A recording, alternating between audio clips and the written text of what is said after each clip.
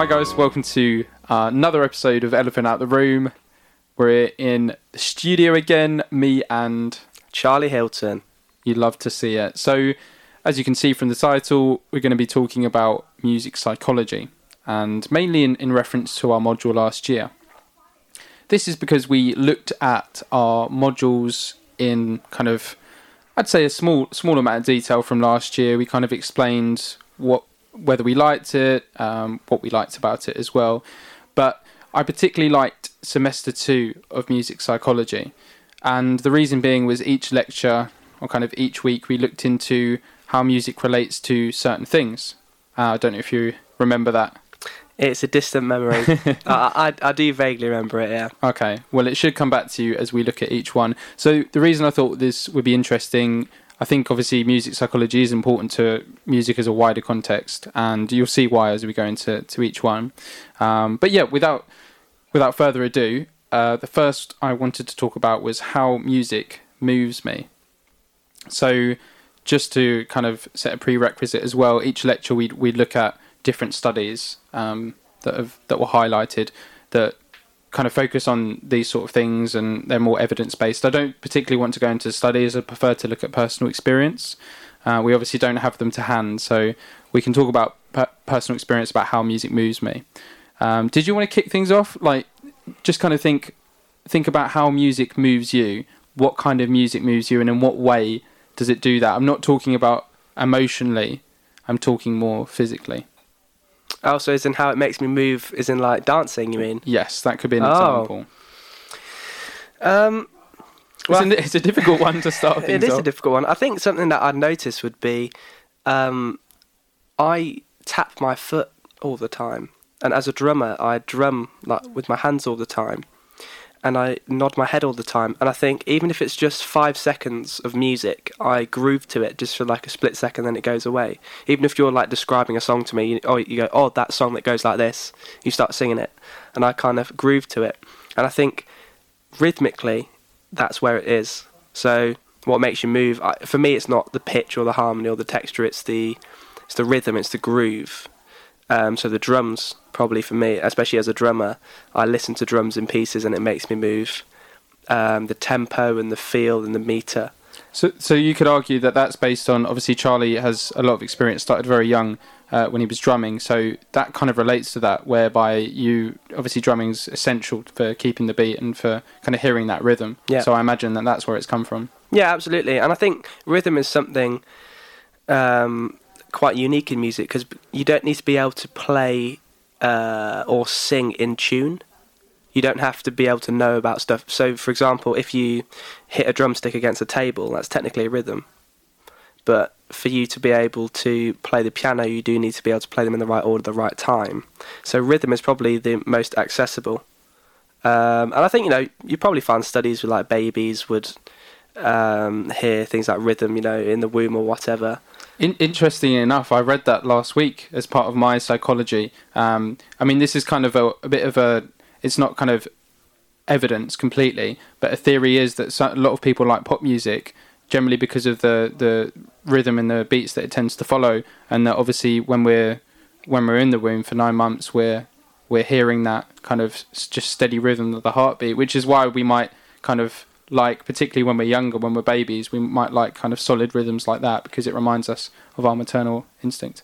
Yeah, I think also linking to that kind of adolescence topic is what genre of music you listen to from a young age. So for me, just a moment ago we were talking about progressive music.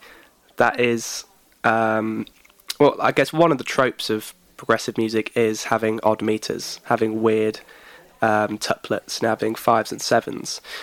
So to your average listener who's not a musician, if it's not in 4 or maybe 6, they're going to have a hard time dancing to it or feeling the pulse. Whereas me, I hear 7 as natural as 4. Yeah. If you listen to a lot of 50s music, like I know you do, a lot of that's in 4 or in 6/8.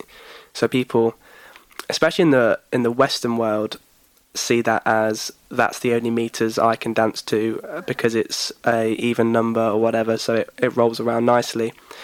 So I think for me, listening to a lot of progressive music, it makes me move in a different way.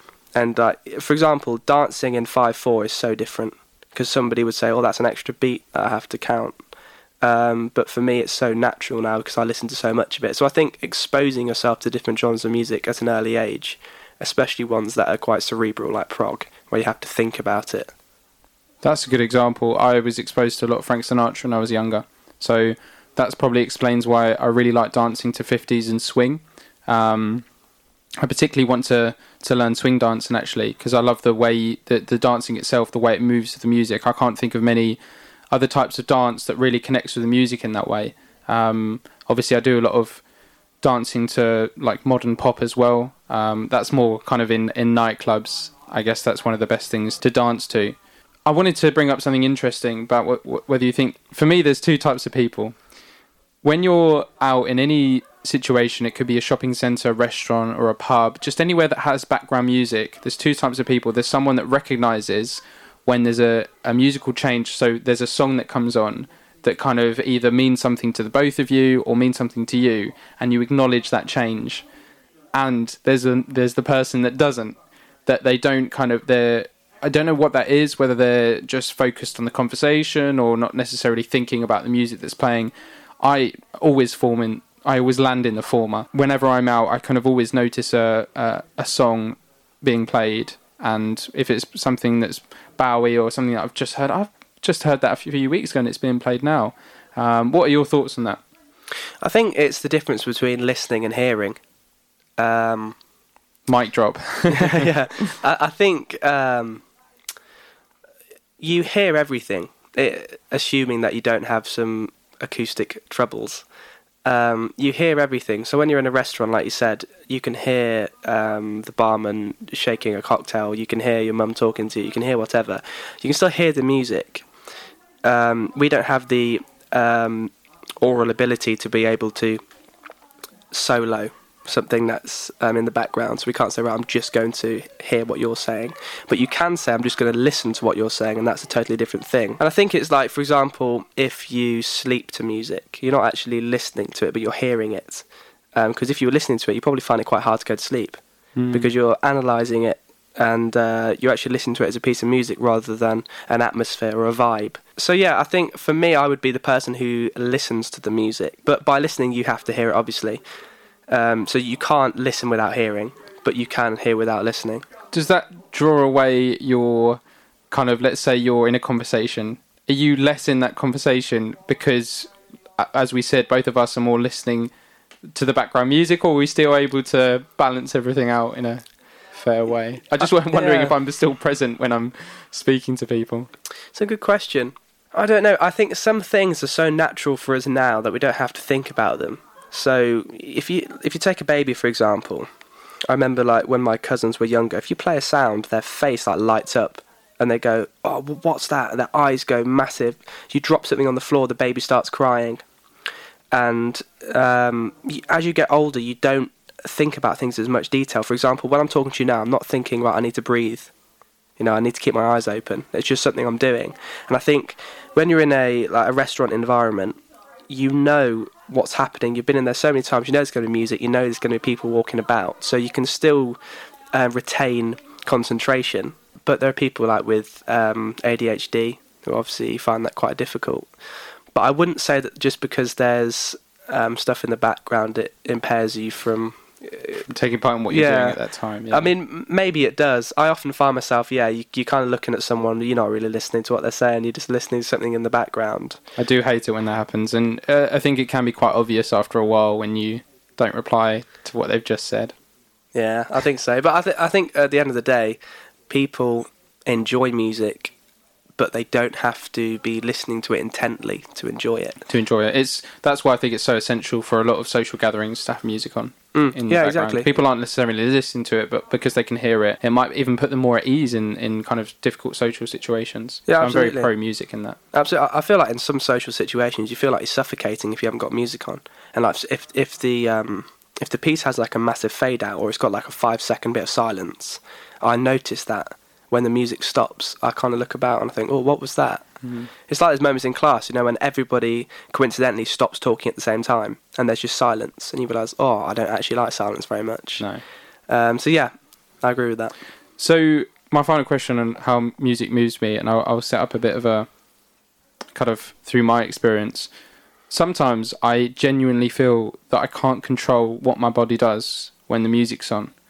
And I can give a lot of examples. I can think even to something like La La Land or Star Wars or Harry Potter, where the music really is so kind of, it just brings so much like emotion and awe that even my body kind of moves to that. I don't know kind of in what way it moves to it, but I don't always feel like I'm in control of the way my body's moving to music. Basically, what I'm saying is I dance and I sometimes can't even stop dancing. Do you feel that you have that as well? I know you kind of, your music taste is slightly different in that I wouldn't always imagine that you could dance to progressive or heavy metal in the same way you could dance to swing. But I might be wrong. I think there's a fantastic challenge which was uploaded onto YouTube, which was a metal video, and it was Try Not to Headbang. And you listen to music which is the perfect tempo and has the perfect phrasing to headbang to. And that was a video where I realised how difficult it is not to move. And yeah, like you said, I mean, you don't see people doing, classic ballroom dancing to Metallica. Yeah, I'd love to see that. But I think there's ways of moving in different genres. So headbanging is quite a stereotypical cliche of that genre. But in that video, I was hearing songs which I really enjoyed and I really wanted to move to, because something about when you lock into a rhythm, you're inside the music, and I don't know what the word is. You can't just sit there, and that's why I struggle to go to gigs or classical, even a classical event where my body doesn't move in some way. I can't just stand still to a brilliant piece of music. No, absolutely. I think a common thing for me as well is I often pull faces, which some would say are quite grotesque. I pull faces when I hear something I like. So if there's a really, let's say like a saturated guitar tone, and it's playing a really heavy riff, my face will be smeared with Gurn. I'll be, oh, that's such a filthy tone, I love it. And I can't help but pull that face, or I can't help but go, oh, that's amazing. Do you know what I mean? Yeah. I don't think that's individual just to music. I think that's the same with anything. When you see something that blows you away, you don't just have a straight face to it. Like reacting to a film even. Yeah, exactly.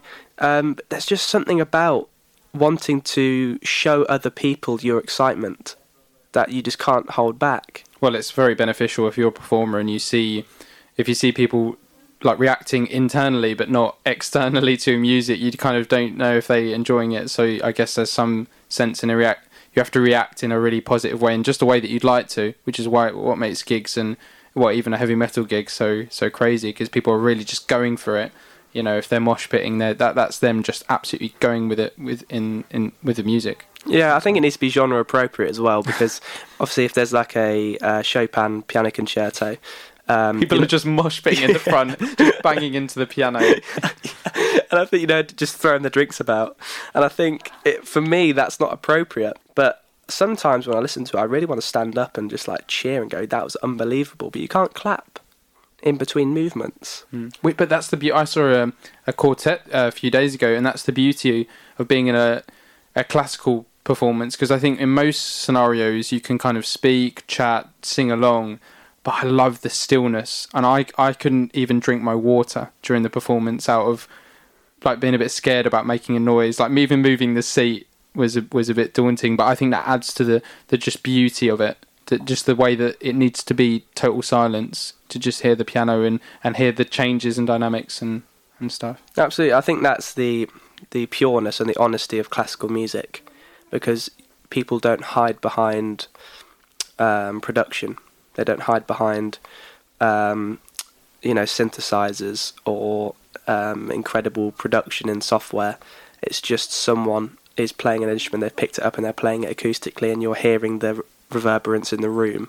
You have to be quiet to appreciate that and hear the subtleties. Whereas if you go to, let's say, a gig at even like a festival like Leeds or Reading, you can talk all the way through that, because it's more about the vibe, and it's so loud and it's so dense in texture, you can afford to miss a few seconds of it and it doesn't really diminish the end result. Definitely. Couldn't agree more. So we move on to one of our kind of set, I believe it was a second or third lecture, talking about how are you creative in music. So I wouldn't say I've got too much experience of this. What I'd ask you is maybe just kind of a broad question, but firstly, how is one creative in music? And also, how important is creativity when either performing or composing music? That's a brilliant question. I think, first of all, it's important to remember that you don't have to be creative to be a good musician. And I think there are certain fields within music, such as composing, arranging, things like that, where you do need a vast quantity of creativity. I'd argue that so let's say you take a Chopin piece and you put it on the piano and you play the dots. You haven't written that. So are you really being creative? And you might argue to me, you might say, okay, I'm not really being creative because I'm not creating anything, but I'm being creative in the sense that I'm interpreting the notes on the page. And there's different levels of creativity. For example, MuseScore or Sibelius playback, if you put in Chopin to that, there's no creativity in that. You're just putting in the notes, you haven't made anything. But when you play it as a human being, when you're playing it and you're really getting into the music, creativity is in there. But I would say creativity is most prominent with composing, I think, personally, because you are literally creating something from nothing. There's a blank canvas. Do you agree with that? I would agree with that, yeah. I think, as you touched on, I mainly have experience in performing, so I play a lot of, I guess 80-90% of my piano playing experience is just playing something that's on a page, not necessarily written by Chopin. Yeah, as we've discovered, it could have been kind of edited and written by someone else. But so Chopin, Mozart, Debussy. So the element of creativity there is very similar to what you said. It's how I interpret the notation and the markings on the page to then create my own kind of version of it. And that's where sometimes I need to recognise I shouldn't just play what's on the page. I should even slow down. Why can't I slow it right down? I mean, if I'm not doing a performance, I can really experiment with this kind of stuff. I don't do much composing, but I can see how that involves way more creativity, just in terms of deciding everything about the piece. What time signature, what key, how long is it going to be?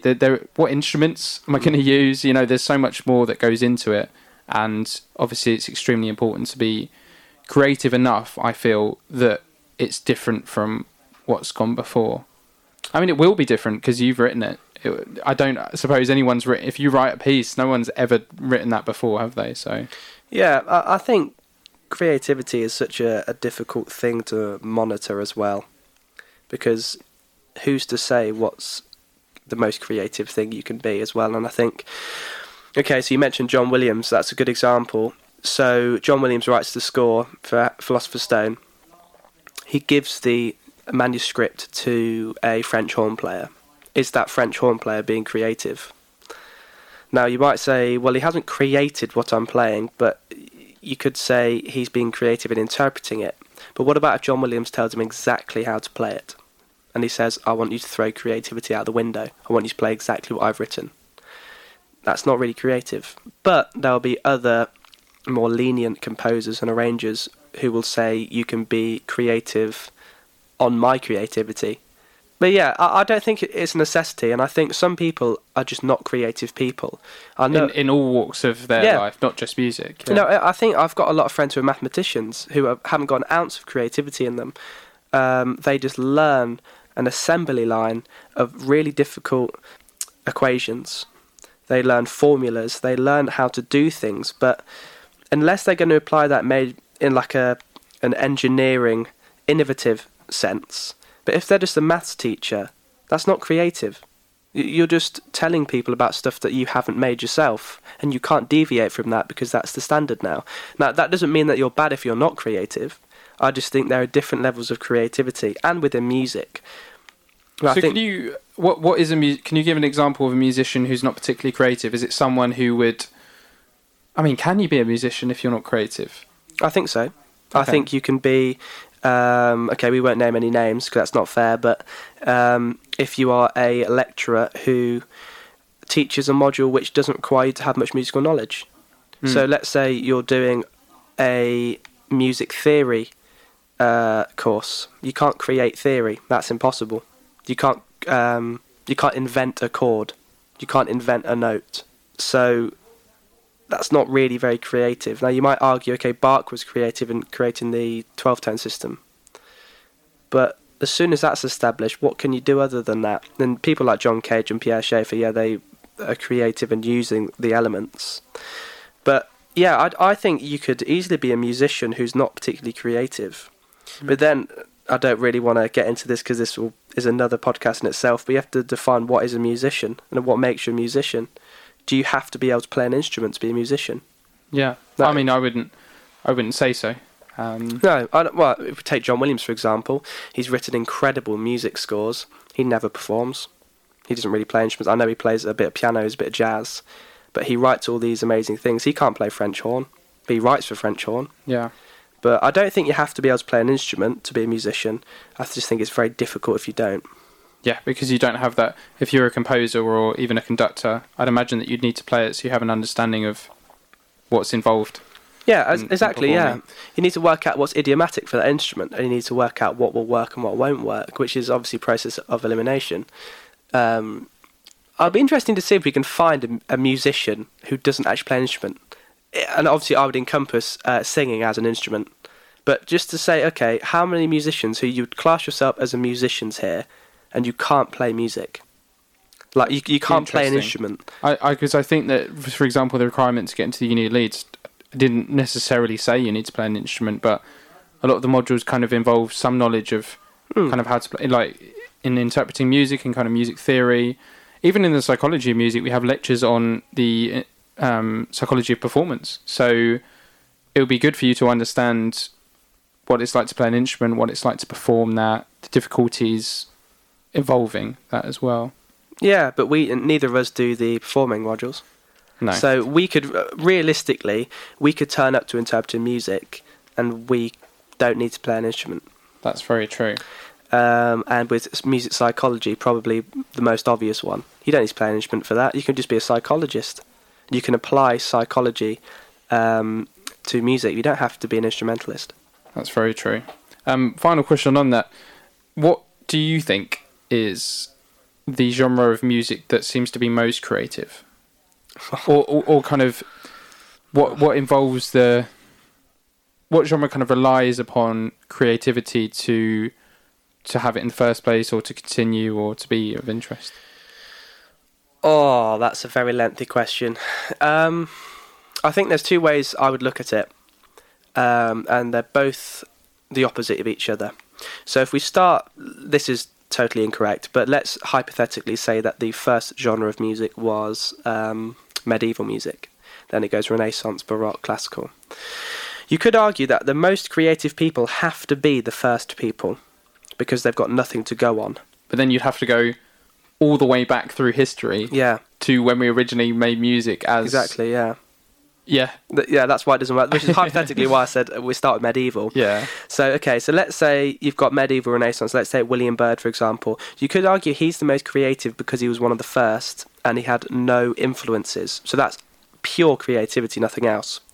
So you might say, okay, well, that means that Beethoven is less creative than Byrd because he came a lot after and he's just copying. Or you could argue the complete opposite, which is you have to be more creative the further along you get, because you have to do more things, more effort to be individual. Sound different, to be individual, yeah. So, yeah, and you listen to it. You listen to Bach's music now, and it's puerile. It's cliche, infantile rubbish. A lot of the time, you think that is just dreadful. But you think, well, wait a second. What about the context? Okay, that was done in 1720. You think that's incredible. But if that came out now, you wouldn't think that was creative. Then you think, okay, Beethoven comes along, you go, well, he's way more creative than Bach. But that's because he had Bach, Scarlatti, Mozart, Haydn before him to take that from him. And a more modern example is the Beatles. And I hate the argument of they are the best band because they were the first. I know they weren't the first band, but they were the first, I'd say, commercially successful, massive boy band. People argue that they are the most creative and they are the best because they were first. And in my opinion, if your only thing going for you is your place in history, it's a bit weak. Yeah. So, yeah, what do you think? Well, I know you said about the genre. I didn't really answer your question there, so I don't know what I'm doing. But what, in terms of a genre, are you thinking there's something that's most creative of them? Well, it's difficult to say, isn't it? But for some reason, I think of jazz. The reason I say that is because, well, I guess it's more improvisation, which we'll be going into. But there does seem to be a lot of creativity in I guess the performance of jazz. There's more creativity rather than, because it seems to me that sometimes in jazz you can have a piece or you don't even have notation, but you just kind of have to be creative within those means. And for other genres of music that I've listened to, and that could be classical or rock or pop, there seems to be there's usually notation to follow, or more of an understanding of the remits you can be in, whereas you need to be more creative with jazz in order to go in these different directions. But it's creativity based on really very good knowledge of what could work in that performance. Does that make sense? So creativity is only manageable based on the person who's doing it, based on all their knowledge before that. Because I can't just, with no experience, go up to a guitar and just play anything. I mean, that would be like new music. But you could call that creative in a way, but it's not quote unquote good creativity, because I'm not using any kind of skill to do that. Yeah. Well, I think okay, if we take jazz like you were saying, which is an interesting example, if we put J.S. Bach versus Miles Davis in a one-on-one fight, and in the red corner, so you've got those versus each other. Now, Miles Davis, this is totally hypothetical. I mean, if this ever happened, I'd love to be there. But we'll get BBC involved. Let's set it up. So Miles Davis would say, okay, I'm writing an album called Kind of Blue. I'm more creative than you, Mr. Bach, because I am doing extended chords and I am adding in dissonance, which you hate, and I am choosing my sonic palette wisely with texture and with instrumentation. Bach could then say, you're less creative than me because you're only using the notes that I created. And then Miles Davis would probably go home and cry. But it's like, okay, who's more creative? The person who created music as we know it with contemporary staff notation, 12-tone system, or a person who takes that and progresses it further, which is why I love progressive music, because it's in the name. Prog is classical music played on contemporary instruments. So it's taking something, or two things that exist, contemporary music and classical music, and it's progressing and using that. And there's a very big difference between progression and new. Progression, you have to be taking something that already exists and bringing it forwards. And if you're being innovative and you're creating something from scratch, which is new, that's not progressive at all, because you are creating something that has no predecessor. You're just going straight into it. Do you know what I mean? Isn't it? It's funny that you say that, because you mentioned about how prog is like progressive classical, and I really like that idea of being innovative and creative. But I dislike the idea of pop music completely. And the idea of pop music is that it's just, a lot of it is made on commercial reasons. So it's a working formula that record companies have, and they reproduce a working formula with artists that have worked in the past but are kind of a new, and then they reproduce that for the masses, and it really works. It sells loads of records, it's in the charts, it's such a successful formula, and that's why they keep doing it. And I dislike that, but I love the idea of prog. But it's weird because ultimately it's important how it sounds as well, right? So pop music for me, I don't even think it sounds that good, but it's just such an easy music to have in, I mentioned social situations again, in pubs and clubs, to have that kind of set music that's socially acceptable to play from the majority of people. But, you know, you've kind of like, what's the word? You've kind of gathered my interest in listening to a bit of progressive stuff again. Just mainly because it's such a good it's such a good idea to do that, and it's more of a musical thing. It's more of a respectable and creative way of looking at things. So I will definitely be exploring progressive music a bit more. I love progressive music, and I like it from a musician standpoint because it's very technical and it's brilliant, but I also like the concept. And I think if I was to predict your thoughts on it, I would say that you love the concept, but you don't like the execution. Which would be similar to something like new music, where I love the concept of building an instrument, but I don't like the eventual outcome. Exactly, but there will be some progressive music where you go, oh, I really like that, how they've done that. And you might even say, oh, I would have done that differently. But you've just got classical musicians who were in the 1970s, so in amongst the Rolling Stones, Bee Gees, even the Beatles, you've got people who go, right, I want to make proper music with proper musicians, or as they would think it, classical, and they go, and I want to make this commercially accessible to everyone. And especially when my dad was a child, progressive music was popular and he liked it. But you're saying you don't like pop music. I would actually argue that you don't like contemporary pop music, because I'd say Mozart was a pop star. And you'd probably argue that the 50s and 60s stuff that I really like, that's pop music. Or the Elvis. Yeah. It's popular music. Beethoven was pop music back in the day. Debussy was pop. And it's people who were just popular amongst culture. So why don't... I know, I even like 80s pop music. So why don't, in the last 20 to 30 years... I wouldn't say I don't like all of it, because I can appreciate things like, even more recently, Dua Lipa. I probably loved things like the Black Eyed Peas growing up. Listened to Adele, Florence and the Machine... So there is pop artists that I do like, but why do you think in the last 30 years in particular, I haven't listened to pop music, or I don't appreciate as much as maybe the 50s and 80s periods? So there's two reasons. There's 2 years. There's 1983 and 1999. 1983 was the creation of MIDI. 1999 was the creation of a DAW. So those two things, when put together, essentially means that you require zero talent to output music. So if we take 1950s music, if we take 1970s music, you could only be a successful musician if you put a lot of hard work in, you were talented, and had the money to do so. When MIDI came along, and when DAWs came along, a lot of them free now, you can be in your bedroom, you can be completely absent of any musical strengths, and then you can just put it straight on Spotify. So I think the caliber of someone is now irrelevant, because with MIDI technology and with digital audio workstations, it doesn't require you to put the hours in or be a good musician. So if we take someone like, if we compare Elton John to Stormzy, Elton John was in a time where he used tape. You had to play in time, you had to sing in key, you had to pay for studio time, you had to employ world-class musicians, and what you get is basically a soup, if you like, of talent and hard work and money, versus Stormzy. This is not attacking him on a personal level, this is just him in a studio environment. You could recreate Stormzy's music with a 200 quid laptop, with a free DAW, in your room, with a crap pair of headphones, with no musical ability.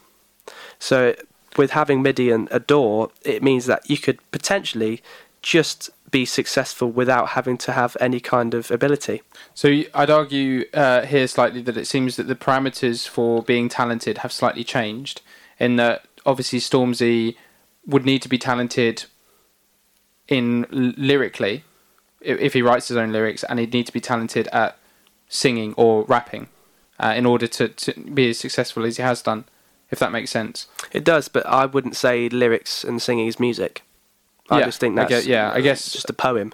Yeah. Do you know what I mean? Yeah, it's your definition of what makes someone musical. I completely agree, though, that you'd probably look... And again, it's not just Stormzy, it's most artists, with the exception of a few, don't seem to be able to sing or play an instrument as well as artists of before. Exactly. Right? So exactly. I think, okay, if you take away the term MIDI and DAW, if I just say it to you as it is, I would say, imagine there was something which meant that you never had to sing in tune ever again. You never had to play in time ever again.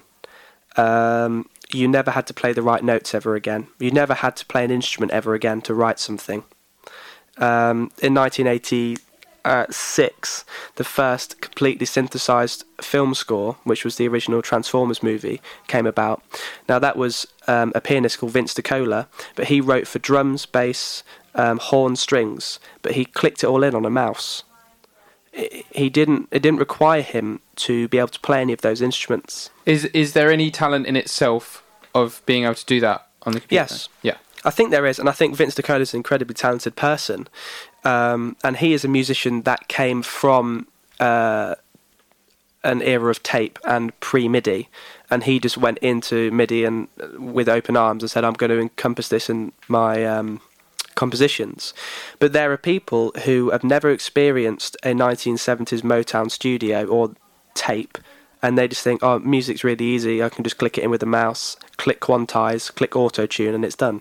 So that might be why you don't like modern music as much, because as a musician you appreciate talent and hard work and etiquette, and you don't get that much. There are still people who still use tape. Yeah, the only thing I disagree there is obviously talent. Maybe I'd agree, but hard work. It's difficult to say whether people are working less hard now than they did before, because I wouldn't know. Maybe it's different work, and one may view it as not as. One may view it as easier to do, but it doesn't necessarily mean that musicians now don't work as hard. I think the effort is put into a different sector. So you don't need to work as hard as being a musician, because you click a button and you're automatically in time. So you don't need to practice or rehearse. In terms, I could agree there. So playing an instrument, you don't need to work as hard now as you did back then to actually the skill of playing it. If you're let's say a popular musician, because there's so many genres now that still has people playing instruments. Like even in classical, there's still classical pianists now that are incredible. Yeah, exactly. Well, yeah. Oh, absolutely. But if you go back to the 1960s and you think, okay, the record producer, the engineer, the mastering engineer, the performers have to get a great sound, and they have to do this without the aid of computers. And now you've got all these presets, so you don't need to mic up a piano because you've got a preset which you just click piano. You don't need to play in time because you just click quantize. You don't need to worry about dynamics and everything because you can just automate it. So it's kind of just taking away. I saw something interesting actually. It was about pilots, and it was saying so much of the pilot and air industry is automated now. So back in the day you had to be able to, as they said, fly a plane, and now you have to press buttons. Now, you could say, okay, that means that pilots are less talented than they were before. But you could also say the introduction of new technology means that they need to focus their talents elsewhere. Yeah, I'd go with the latter. I think it's more of a change of what you have to do. Yeah. And it doesn't always mean... Sometimes it feels like it does mean that there's less talent, but other times it could just be a different thing you need to be aware of, because the pilot now couldn't do what the pilot did back in the day, and vice versa. Yes. Yeah. I agree with that. I just think the skill sets change. And for me, I think as much as I love MIDI, and I think MIDI and digital audio workstations are the two biggest things that happened to music in the last 100 years, I would say that a lot of it is to the detriment of musicality and quality.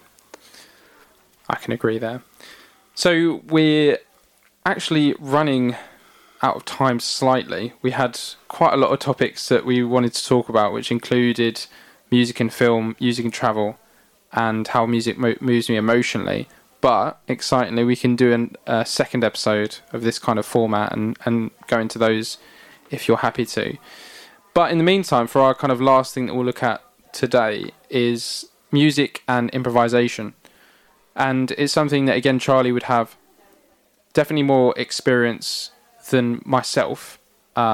Just being... So if we look at it on a piano-based, performance-based level, as I mentioned, I play a lot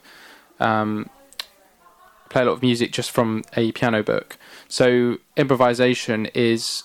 It's very important, I think, for progression, but it's not something that I do. And first, it's even something that you think, where do you start? And rather than just trying to improvise, I think it comes with, and again, you can correct me if I'm wrong, it comes with knowing a lot of knowledge about music theory. So knowing what notes are going to sound good together, what chords can follow each other, which I don't necessarily have. So if I were to look into improvisation, that would be my first step. But do you just want to, it would be useful if you gave a bit of a background on, because I think that is one of your main talents is improvisation. So when did you start improvising, and how important do you think it is to your overall craft of music? Well, I think, I would agree with you and say that improvisation is my biggest strength, I'd say, out of anything. But what's funny is that I would say every musician can only improvise first, because they, just by pressing a few notes on a piano when you're a child in no particular order, if you're not reading anything, it's only improvisation. So technically I was improvising from the very first second I started playing the piano. But if we get a little less unspecific, if we get a bit more specific, because I think when you say improvisation, you're talking about once you have a musical understanding, and you're talking about that.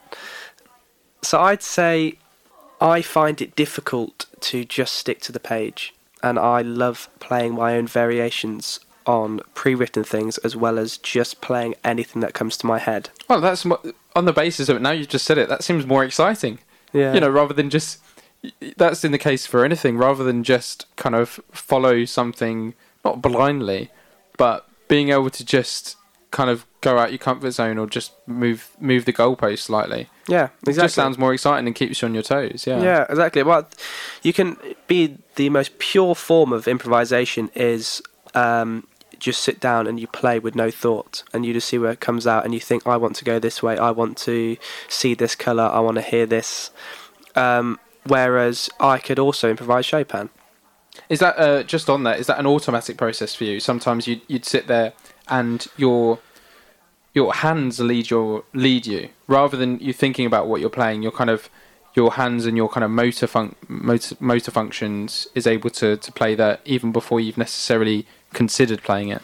Yeah, I think there's a few things that happen so quickly simultaneously when you're improvising. One of them is muscle memory. I know shapes, I know my own tropes, I know how to play pretty much every scale that there's been in classical examination boards. I understand music theory. So, for example, if I play a C major chord, there's part of me that's going, okay, I'm now in C major. There's part of me that just says, I've just played a C major chord, that doesn't mean anything. When I start improvising in C major, I then think, okay, what are the diatonic chords? Where's the dissonance? What have I played before? How am I going to do that? Where do I want to go to? What chord is home is another one. And I think about it visually. So if we say C major is home, that's the tonic. Think about it as a journey. Are you going to go to the supermarket and come back home? Okay, that will be C, G, C. Just perfect cadence, no turbulence there. What about if I go to the supermarket, come back, I see a girl crying, I feel a bit sad, then I'm home. Okay, that's C major, F minor. Has this happened to you? Yeah. It's F minor, C major. And I think, okay, what about if I went to the supermarket, came back, got stabbed, got shot, got run over by a tank, nearly got home, fell over just before I got home, realised I actually went to the wrong home, apologised to that woman, go back to my home. And you think, how do you represent that? And it's just, you think, okay, what's the tonic? Where's the dissonance? Where's the tension and release? Which bit am I going to play in unison? What register do I play it in? And that's just like a visual representation is what I'm saying. I'm not saying I definitely think that every time. Do you know what I've learned? You need to stop going to the supermarket. Things are happening when you do. I know. But I think that's the way that I see it. Not necessarily just as a supermarket analogy, but I see, okay, I want to play this and I want to go here. How am I going to get there? And part of it is I've played it so many times, I know where I'm going to go. It's practice. Yeah, it's practice. And one thing that is so difficult to do, which I've tried to describe to you before and I just can't, is how people who don't improvise, how they can start.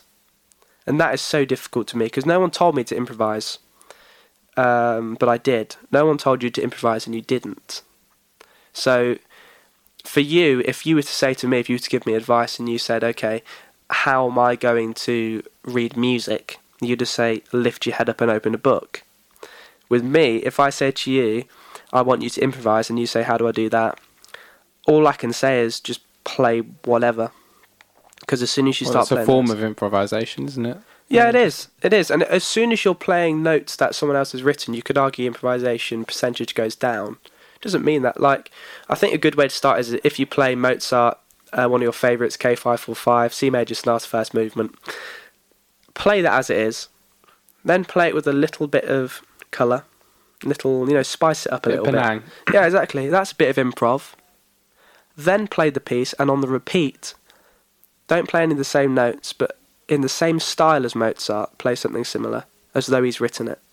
Now that's where you would probably crumble a little bit and not know what to do. So I think, yes, it's to do with theory, it's to know with context as well, so what does Mozart do, what are his tropes, and it's also just practice, just like anything else, but it's so difficult to practice improvisation, one, because I've never done it really, because I just do it. It's like, if I asked you how to kick a ball, it's like, you just do it. Yeah, it's difficult when we learn from a young age. It's very difficult to then say how we did it or explain. Yeah. Explain away. I'm going to have to cut you short, unfortunately. It's a stimulating conversation. It's beautiful, yeah. One of our best podcasts that we've done. Very interesting to look at creativity, how music moves the body and improvisation, but base it around personal experiences, which is useful. We didn't have time for music in film, music in travel, music in our emotions, so we will cover that in a later episode, I'm sure. But again, Charlie, thank you for your time. Any closing comments? Closing comments. I need to stop going to the supermarket. That's probably a good one. There we go. Or if you do, let's go to Morrison's or even Waitrose. Let's treat ourselves. Yeah. That's the idea. Thank you for listening, guys. See you later. Right, let's go and have some pints.